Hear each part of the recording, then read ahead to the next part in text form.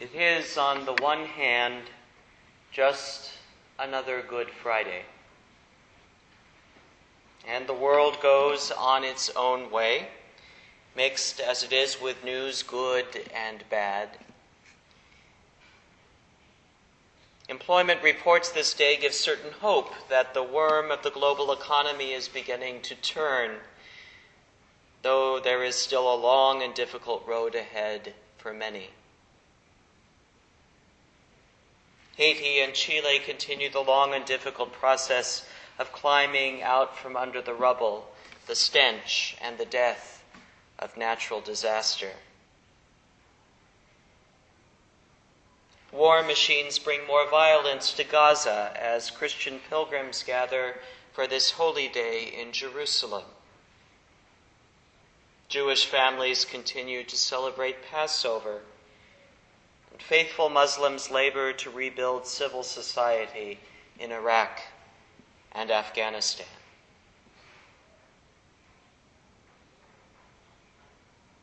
Our sisters and brothers in the Roman Catholic Church this week face the scepter of a holy institution roiled by scandal, shaking the very foundations of ancient hierarchy, just as it shakes the hearts of the faithful and their trust in their leadership. It's tempting to fall into the old Protestant pastime of knocking Catholics for their failings. But we pray this day as we have always prayed on Good Friday, asking God to graciously behold this family for whom our Lord Jesus Christ was willing to be betrayed. This family, not over and against that family over there, but this one family of our common humanity, bound as we are together by the cross. So the pain of the Roman Catholic Church this day is our pain too. Even if it is at one level only the garden variety sin of pride laid bare. The revelation in the cross that our ecclesiastical institutions can pain our beloved Christ just as much as any sharp nail or piercing spear.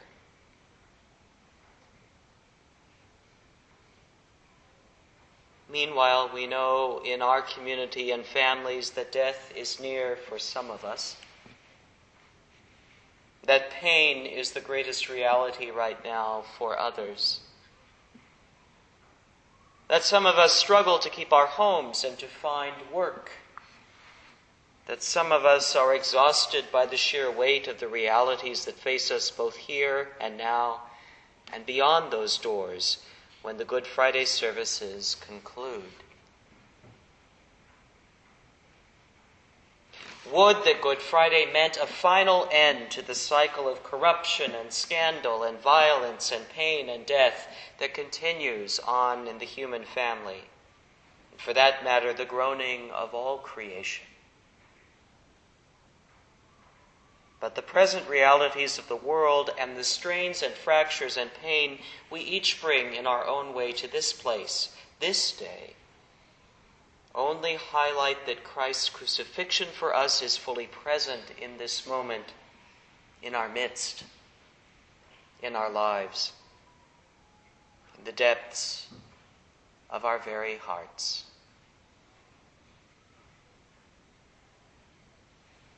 For centuries, we have struggled to make sense of this visage, this cross, the self-offering of our beloved Savior to a most gruesome and tragic end, an end that is as visceral as it is spiritual, as anchored in the harsh realities of pain as it is elevated to the giddy heights of symbol, as centered in a passing moment as it is eternal.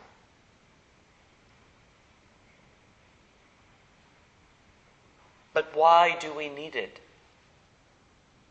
Why do we need a cross, a Messiah who dies, and a God who dares to look into the very face of our worst imaginings, our most wicked machinations?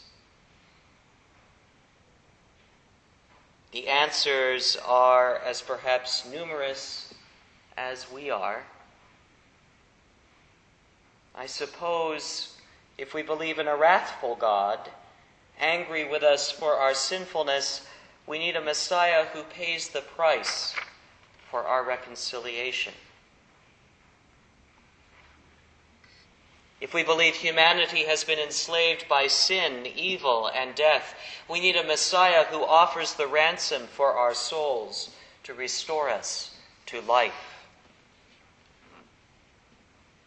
If we find ourselves oppressed, we need a Messiah who liberates us. If we are ourselves the oppressor, we need a Messiah to confront us, who bodily stands between us and our victims in God's name.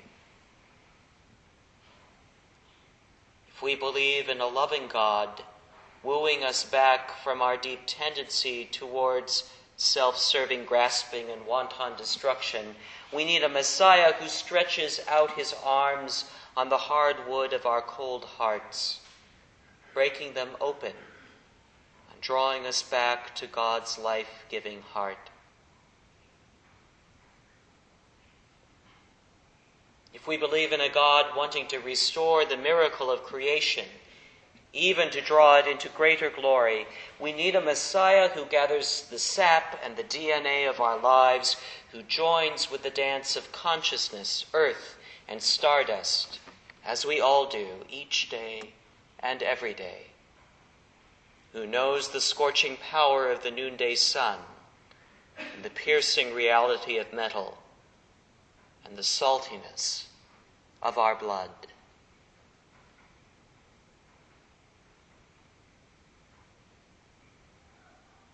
Good Friday and the breadth of our Christian tradition contains all of these perspectives and so many more. The mystery of the cross is not so much in our trying to understand Christ's passion, but that through it, God understands ours. Our suffering, our mendacity and our conflicted loyalties, our divided hearts that make us at once a people who shout Hosanna and a mob that yells, crucify him, who knows our pain, our life, and our death, who knows our oppression and our freedom, who knows our loves and our hatreds.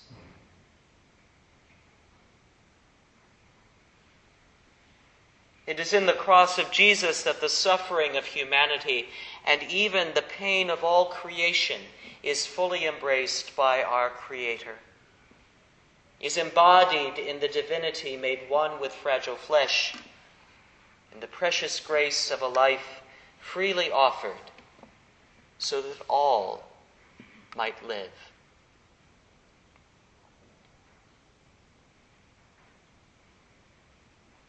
As contemporary theologian Christopher Evans puts it, on the cross, Jesus completes his embrace of the human condition and of fleshly existence all the ways down, for all sorts and conditions, once for all, in every time and place. The cross stands forever. Maybe not because God needs it so much as we do. It stands in the face of our scandals and our conflicts, in the midst of our violence, from our accidental to our most willful, in our sufferings and in our unmet needs. It stands in the church that has failed us countless times, in our relationships where we have learned the bitterness of betrayal, in our despairing laziness and unwillingness to commit, in our goal-oriented, task-driven lives where we have learned that we are not really in control after all. It stands as witness to our impending death and the decay that always dogs us. And it says to us that God knows all of this too. And not only understands it, but embraces it, becomes one with it, gives up every conceivable purity to be God, God amidst the violence in Gaza, God at the Seder, God rebuilding the impossibly broken, God sorrowing over scandal as victim and a struggling leader, God who is unemployed and underemployed, God who is homeless, God who struggles to move the best of each of us forward, God who labors to restrain and even transform the worst in us. Our God, this God of the cross, who ate and sang, who prayed and talked, who bleeds and dies as one of us, so that even our greatest tragedies and our worst imaginings are not beyond the reach of grace, of love, are not beyond the hope of renewal. This has been a sermon podcast from the Episcopal Church of Our Savior, Mill Valley, California. We are a growing, welcoming community for those seeking to deepen their relationship with God and to journey in faith with God's people through the breaking of bread and in service to others in Christ's name.